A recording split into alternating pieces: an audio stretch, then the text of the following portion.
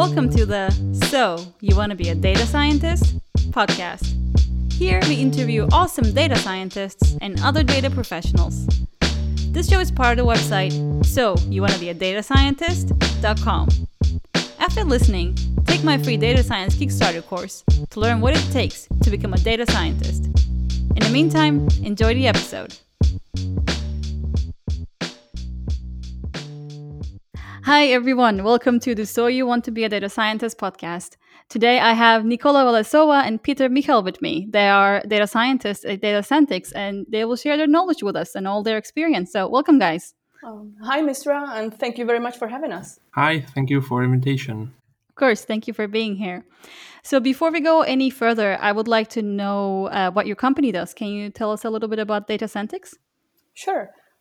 We are a machine learning and cloud data engineering boutique. So that means that we create solutions tailored for our customers to help them use their data to bring a real impact and really help them. We try to come up with creative and useful use cases that end up bringing a real change for our customers by either saving their time or their money. Yeah, exactly. As Nicola said, we try to prove that the data are useful and show the customers how the data can be utilized. And we try to show their real value, because that's something that the customers really sometimes don't have. So we try to achieve this. We have a diverse portfolio of projects, for example, fraud detection, NLP, computer vision applications, and so on. Also, we are developing our own products, for example, AdPicker, which is a tool for digital marketing, or Shelf Inspector, which is a computer vision-based product about optimization in retail, or Job Number One, which is a tool for improving the HR processes. And one, I think, important point which we can say is that we try to demystify the hype about machine learning and data science. We try to create interpretable models and not just black boxes. Oh, that's pretty cool. So you don't only offer solutions to companies, but you, as far as I understood, you also work with them to see what kind of data science solutions that you can bring to them. Kind of work with them to understand their data and also bring some knowledge to their company. And then, can we call you guys consultants? Yeah, exactly. I think you get the message perfectly. And what we are trying to do is to help our customers also understand their data and what they can do to what they can achieve with their data and with the utilizing. So we don't want to be a black box company that comes to you and sells you this solution that nobody understands and nobody can reuse or alternate. But we really try to show them the solution and explain what it does and how it works. Mm-hmm. Yeah, that's pretty cool. That's pretty nice. And so this is more of a personal question. So I would expect you guys to answer separately. How did you end up where you are? Can you tell us a little bit of your journey? How did you end up as a data scientist? So my journey is a bit unusual, at least for a data scientist in data scientists. The more unusual, the better. Perfect. I studied computer science, and for quite a long time, I didn't know what I wanted to specialize in. When I was in the third year of my bachelor studies, I started a part-time job as a software engineer for Red Hat, and I really loved the job. I liked coding in Python, and I liked back-end development. But after some time, I realized that in a long term, I wanted to do something more scientific, let's say, and challenging. So I decided to quit my job at Red Hat and I started a new part-time job in Thermo Fisher Scientific. And there I was very lucky that my former manager gave me a task on image super resolution with the use of neural networks. And I got really passionate about it. I learned a lot along the process and around the solution. And that's where I finally started to put my pieces together and to see where I wanted to be in my future career. Another step towards my data science career appeared when I was searching for a topic for my master thesis. And I came across an article about our postdoc student who was doing some research around bacteria and their classification. And I thought that was really interesting. So I contacted him, and thanks to him, I got a master thesis topic regarding classification of bacteria according to their 16S rRNA sequences. So it maybe sounds a bit complicated, but it was just a string of characters and a tree of classifiers. So a perfect AI application. And after I finished my studies, I was trying to find my first full-time job. And I was again lucky to meet my current colleague who told me about data scientists. And what got me interested in data scientists was the portfolio of people working for it and their backgrounds and their diverse knowledge. And I knew that I wanted to be a part of such company. That's very cool. And what did you study for your master's? It was computer science, just general, but focused on intelligent systems. I see. So basically, that's how you got your data science knowledge in a way.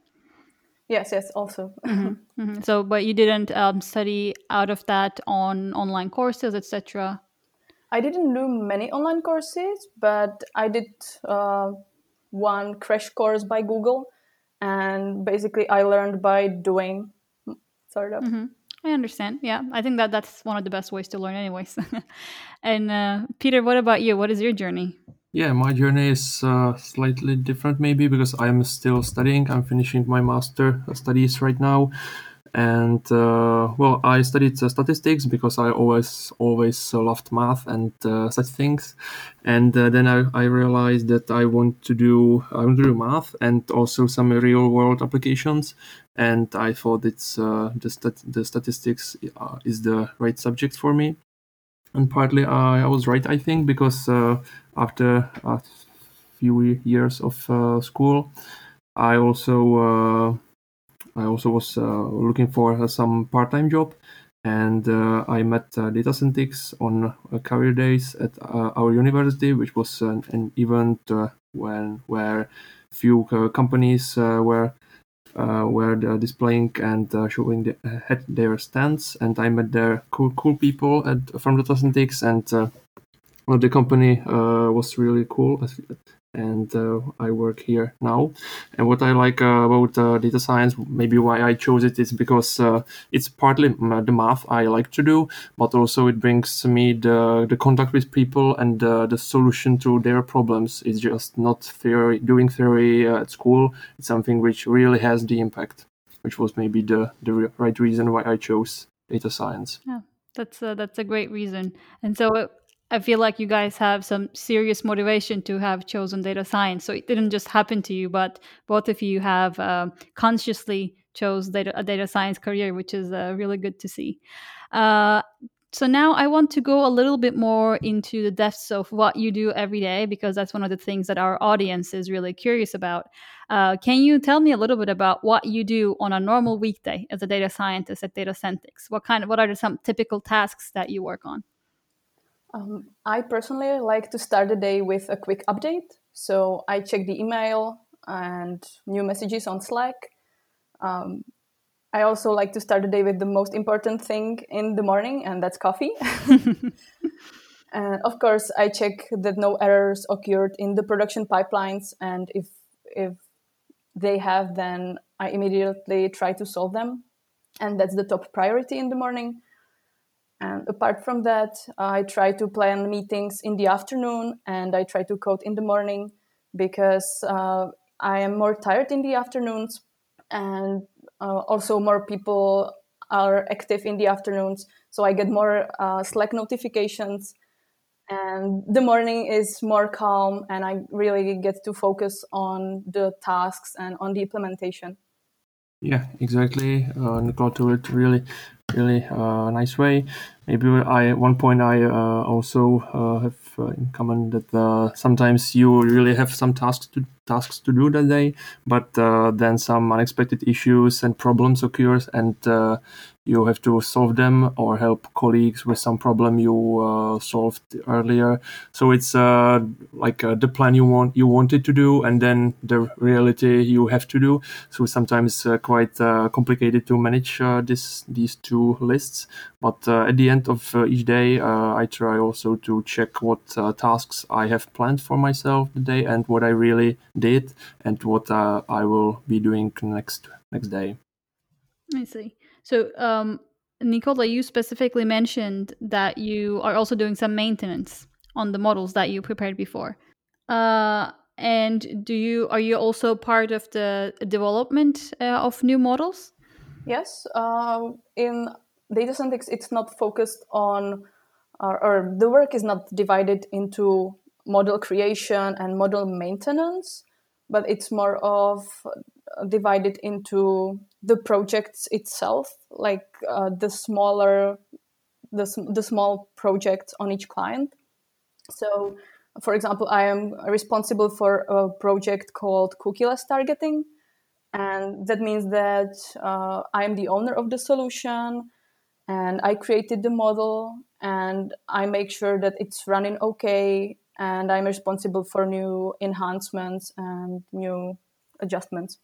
I see. So basically, as you said, you own a you own a project, and you are the responsible person, and you basically work on anything that concerns that project. If I Yeah, got that right. exactly. Okay.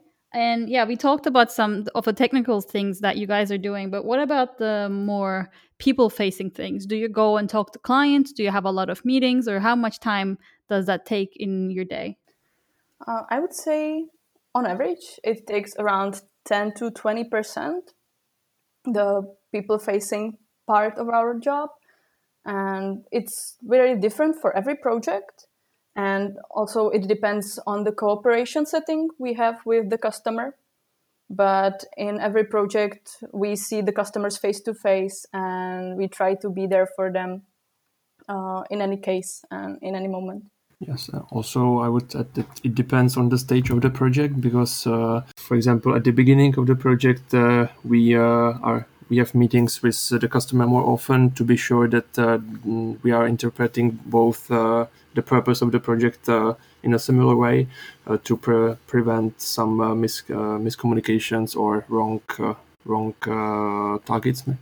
So it's one thing, and also when we finish our work and it's time to deliver the solution to them, so we can have meetings more often, including some workshops or writing manuals or so on. I see. Yeah, that makes sense. Of course, the more you go into the project, the more hands-on the work becomes. And what about the teams that you work in? So we got that now you are specifically responsible for certain projects, but what is typically the working arrangement? Are you mostly alone working, or do you have a team of people working with you or under you? How does the structure work? We work in a very interesting setting, I think, and it's different on every project. Some projects have only two people in them, and some projects are for 10, maybe even 15 people. So the positions are also varied, and in data science, somebody can be a data scientist in one project and work as a data engineer in another project. So you can really choose what interests you. And in Aspiker, in the product that I work in, we are a team of 10 people, and we are divided into we work like small individual entrepreneurs. So we have our own solutions, and we have weekly meetings to give update and to make sure that to assure reusability, so that no two people code the same piece of code twice. That makes sense. And it's also nice that you can take different roles so that you will have the chance to work on your different skills. If you're a data scientist and you want to go into a more data engineering sort of role, then you have the chance to work on that. So it's pretty cool.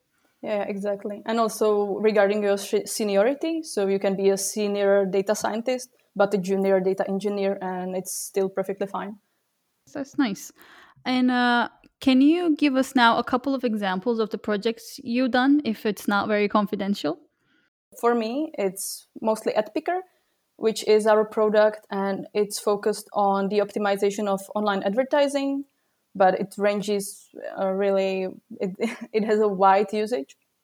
But the parts that I have been working on are focused on ad targeting and ad quality. So the outcome is that you spend your budget on advertising optimally. And another project that is quite interesting that I have worked on is churn prediction solution for a mobile game studio. And there was the goal to predict how likely the players are to quit the game. So that was quite interesting. And also part of that solution was to play the game actually. So Nice. that was really fun.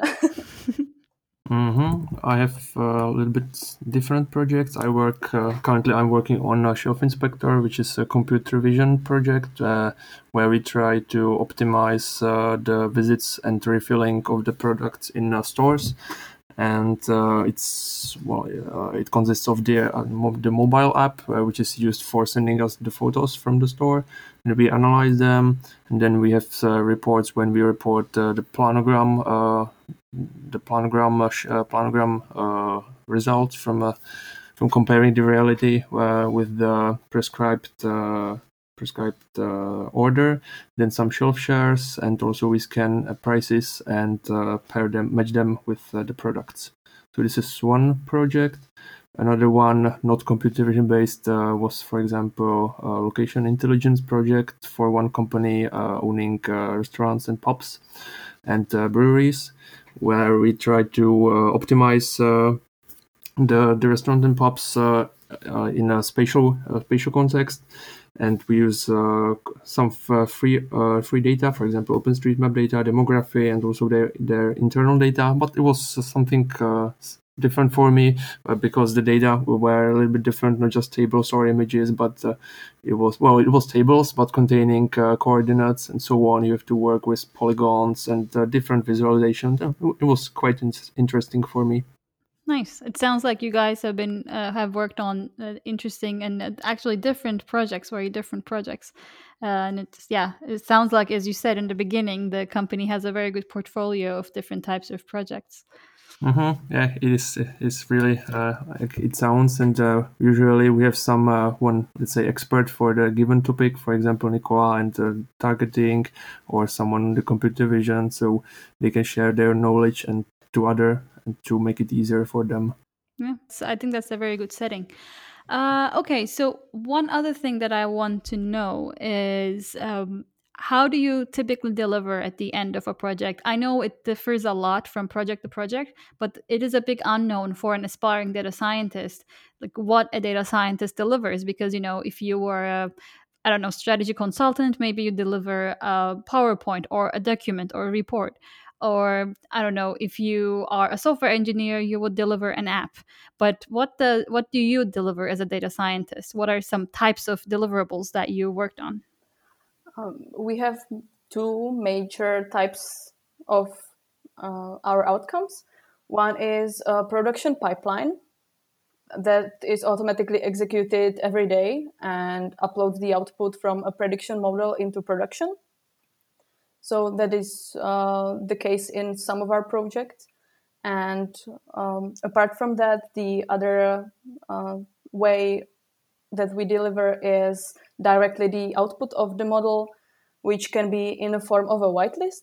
For example, in AdPicker, we have a whitelist of domains and their bid multipliers, which could be translated as the affinity or the correlation between each domain and our target, or a score of the domain and the quality of the domain. So that we can use the bit multiplier to adjust how much money we want to spend on the domain. Okay, that's interesting. That's the first time I hear of that format, actually. Yeah, it's very very specific. This entire Edge online space is quite specific, and there are many terms and many abbreviations that you need to get familiar with. So that was quite challenging at first. Yeah, definitely. And what about you, Peter? Have you worked on any other types of deliverables? I think just Nicola say them all. It is either the learning pipeline and the updates. For example, in Shelf Inspector, we are processing the new images we receive, or well, it was always for me the learning pipeline in production. Mm-hmm. And then after you guys deliver the production pipeline, you still provide maintenance. Yeah, sure. It's also a part of our work to make sure that the pipeline is running correctly, and well, in case that it isn't, we ensure that we correct it and it's back up and running. Mm-hmm. Okay, so let's talk a little bit about the technologies that you're using. Now, can you tell me a bit about the tools, the programming languages, or programming platforms that you use? What are the typical ones that you use often? Again, it depends on the project you are working on. For example, if you are working with some really big data, we are using PySpark, and as Nicola said, we are a cloud company, so we use mostly Microsoft Azure and Databricks, where we execute the PySpark. On the other hand, for example, in Shelf Inspector, we work with images, and it's slightly different. We use Python and TensorFlow and so on. But I think that in most projects, the frameworks are the same. For example, we try to use, we don't try, we use MLflow or Azure ML for maintaining models and deploying them. And for the communication, for example, between our colleagues and sometimes even customers, we use Slack. And from the other point of view, for the versioning of the code, we use Git and GitHub, GitLab, so on. Mm-hmm. And does it change based on client to client what technologies you're using? Are there like clients who want you to use R, for example? Yeah, it's true. Sometimes we use R when the client has some is R based, if we can say this, or sometimes the cloud, because as I said, we mainly use Microsoft Azure, but some clients are running or on the Amazon or maybe Google Cloud. So we try to be able to work on with as many as possible languages and clouds. Yeah, because that's also one of the points that I'm trying to get across. It really the technology itself doesn't matter. I think as a data scientist, one of the most important things, or one of the most important skills that we should have, is the ability to learn something new when you need to, because every project has its own different requirements at the end of the day. Yeah, I also think that it's so growing so fast, this field, because PySpark was introduced only a few years ago, if I'm right. And I think it's a perfect way of a combination of Python and SQL. And well, we'll see what we are coding in the 5 years or something. Yeah, exactly. So there is also this other understanding I see online, about how a data scientist divides his or her time between tasks. So, for example, one thing that people say is that more than 50% of their time is spent on data preparation and data cleaning, which I also agree. That's also, in my experience, true. But what about you guys? Is that correct for you? Or how do you, if that's not true, how do you separate your tasks time wise? Mm-hmm. I think it depends on the project and the data you receive, really, because sometimes there is a lot of cleaning needed for data, and sometimes they are also clear, for example, from previous work on projects or company. So it really depends, I think. But maybe the common point for me just is the cooperation between multiple projects, because at data scientists almost everyone is assigned to more projects. So this is quite something. Sometimes it's quite difficult to cope with with more projects. And for example, which works for me, I every day I try to make a list of tasks or problems I want to solve, and then I try to estimate the time needed for solving them, and then I choose the most urgent ones, and for the rest I left it for the another day. I see. Yeah, that sounds like a good way of doing it. Yeah.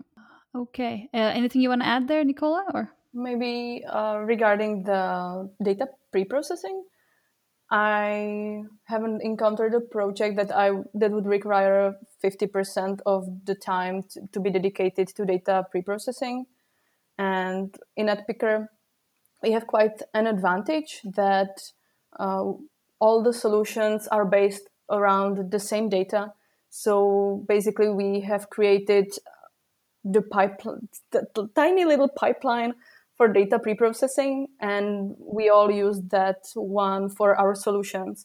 So basically, if I want to start a new solution, I just use this template pipeline, and I have the data cleaned, and I can start with feature engineering and building my models. then, if that's not taking you a lot of time, what is the task or part of the project that takes the most time? Is it the modeling, training the model, tuning the model? That's an interesting question. And I think it's really diverse and it's really different from day to day.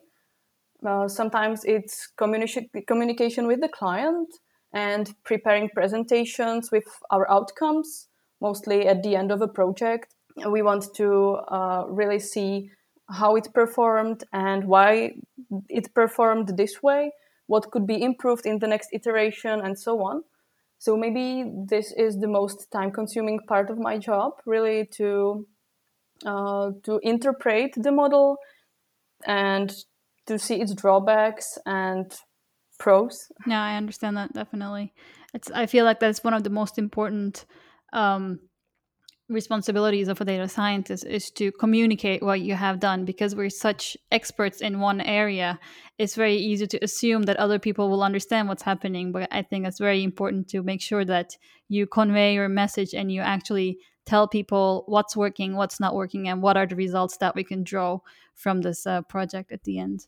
Yes, exactly. And it's even harder to communicate it with people with different backgrounds and different knowledge. Definitely. So I never know how into detail I should go, and that's a challenge. Yeah, exactly. That's something we learn more and more with experience, I think. Okay, so let's talk a little bit about how you like your job. What has been the most exciting thing for you guys about your jobs? I really like that my work is almost immediately put into use and actually helps someone. That's, I think, really a pleasant change. Having coming from the university, where even your master thesis doesn't get used, or most of your projects are just marked with some points and you never get back to it. I also like that there is so much to learn and you can always get better. And the more you know, the more you realize how much better you should get. Mm-hmm. So I think it really matches my personality, and that I see how much I can grow. And what is also a part of what I like about this job is that there are so many communities and meetups around machine learning, and there's a huge community of connected people that really support each other and are willing to share their experience. And I think that's quite unique. Maybe I what's most exciting for me also, of course, the points Nicola said, they are totally true. And maybe next, what I found exciting is that data science is really, how to say, diverse. You can specialize on many things. For example, NLP, computer vision, classification in general, and so on. So, and then in for each of them, there are so many algorithms, models, and approaches that you can explore. I think it's never-ending journey. So it's it's the most exciting thing for me. And also, which I really like, it's the way we try to utilize the data in a how to say it, in a new way. For example, public data from OpenStreetMaps, we use them in our location intelligence project, and it was quite nice to see how they can be utilized many ways, and they can bring the profit to many projects. Nice. Okay. So, but what about the part that you find the most boring or annoying, or something that if you never did again, you will never miss? From my side, it's definitely waiting for a cluster to start. Yeah, exactly. And maybe one for me, I really don't like explaining what I do to people who don't know much about IT and data. For example, grandparents or some other people. It's really difficult to explain what I do. Yeah. Yeah, I definitely feel that too. I feel like if you were a software engineer, for example, people kind of know about that more now than maybe like 10 years ago. So even that would be easier to explain. But when you're a data scientist, it's like so like in a gray area. It's very hard to understand. So what I do is mostly just give them some examples. Yeah, exactly. Examples of projects, or I'm telling I work on IT or I'm a programmer, and they're fine. Yeah. Okay, so this question is for Nicola specifically. I'm sorry, Peter. How is it like being a woman in this technological area? Do you encounter any bias at your work? Luckily, I have never had a really bad experience. And in data scientists, there are quite a lot of women, roughly 30 to 40%, which is a lot more than I have been used to. And I feel really lucky to work in such environment because I think that we really see each colleague for who they are and as a colleague, and we don't put any labels. So I really feel like there is no bias at all. In my previous jobs and at the university, women were really a minority. There were around 5% of girls at the university, and in Red Hat, I even happened to be the only woman on the entire floor. So that was really strange. Well, what I could say is that it really makes you stand out, and whether it's a bad or a good thing. So on one hand, the teachers are more likely to remember your name, or the other hand, they'll probably notice when you skip a lecture. Yeah. Definitely has its pros and cons. But that's something I've heard before. I feel like when you're a woman also in business life, people tend to it's not a good thing that they don't expect that much from you, but they tend to get impressed by what you do much more easily. Which, yeah, as you said, it's kind of good, but also kind of bad. Yeah, I think that too. That maybe sometimes I feel that the people expression when I show them my code or what I've done, that they expect it somewhat less from me, or Hmm. they are like happily surprised. Hmm. Yeah. But I think it makes us women really strive to be better, not just for ourselves, but deep inside, I think that we also want to prove others our worth and that we can be as good as any other colleagues. Hmm. Yeah, definitely. And also, for the sake of equality, Peter, have you ever also encountered any bias or any negative, I don't know, behavior towards yourself? Luckily, not yet. Really, I think the people in our company are really cool people, and I think it's not in place here. That's great because I feel like technology careers can get really competitive. Okay, so my last question to you guys is if you have any advice for someone who wants to become a data scientist in the future, what would be the one piece of advice that you would give to that person? hmm Well, maybe the main point from me is that you have to try to be passionate about it, because when you like it will make the process of learning and growing a lot easier. Because well, data science in the general, it's not super easy, but on the other hand, it's not some rocket science, but it really takes some time, and you have to be prepared to invest it to learning and growing continually. So it's one thing, and the other maybe about the theory, because I often heard the difference of school and real world. and so on. So I think that don't skip the theory really, because it's needed. On the other hand, you have to support it with practice. You have to teach and learn some methods and then apply them, code them, and really see how they work. Great advice. I really like what Peter said about passion. And I think that's a really important aspect in anything that you want to do in life. And I would suggest, if you're struggling to find passion for it, try to look at data science from various angles. So maybe you are not passionate about data science, but what about data engineering? Or maybe you would be interested in some application, such as in biomedicine or specifically object detection in images. It's so broad and diverse, and I think it's great to find your passion even within data science. I think it also helps to keep eyes open for events, for meetups and conferences. It's always helpful to meet new people that have more experience and get information and enthusiasm from them. Now, also due to the COVID pandemic, many events are moved online, and some of them are also now for free. So it's even easier to attend. And the last point from me would be, don't be afraid to reach out.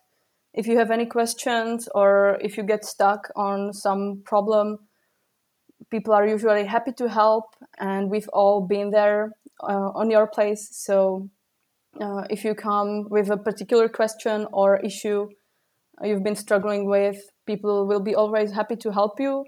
And you can even reach out to us. We'll be happy to help. And if your question or topic could be interesting for a broader audience, we could write a post on our blog about it, because we have just released our blog on Medium. So we'll be happy to write an article for you. Nice. That's great. And that's also great advice. Thanks a lot. Yeah, that was all of my question, guys. And this was a very fun conversation. Thanks a lot for being here. I always really love hearing a new perspective on the data science career and the data scene. So thanks again for being here. Thank you very much for your invitation, and I hope you guys liked listening to it. Thank you, and don't worry, and try and practice. Hey, thank you for listening, and I hope you enjoyed this episode. Don't forget to take my free data science Kickstarter course to learn what it takes to become a data scientist. See you next time.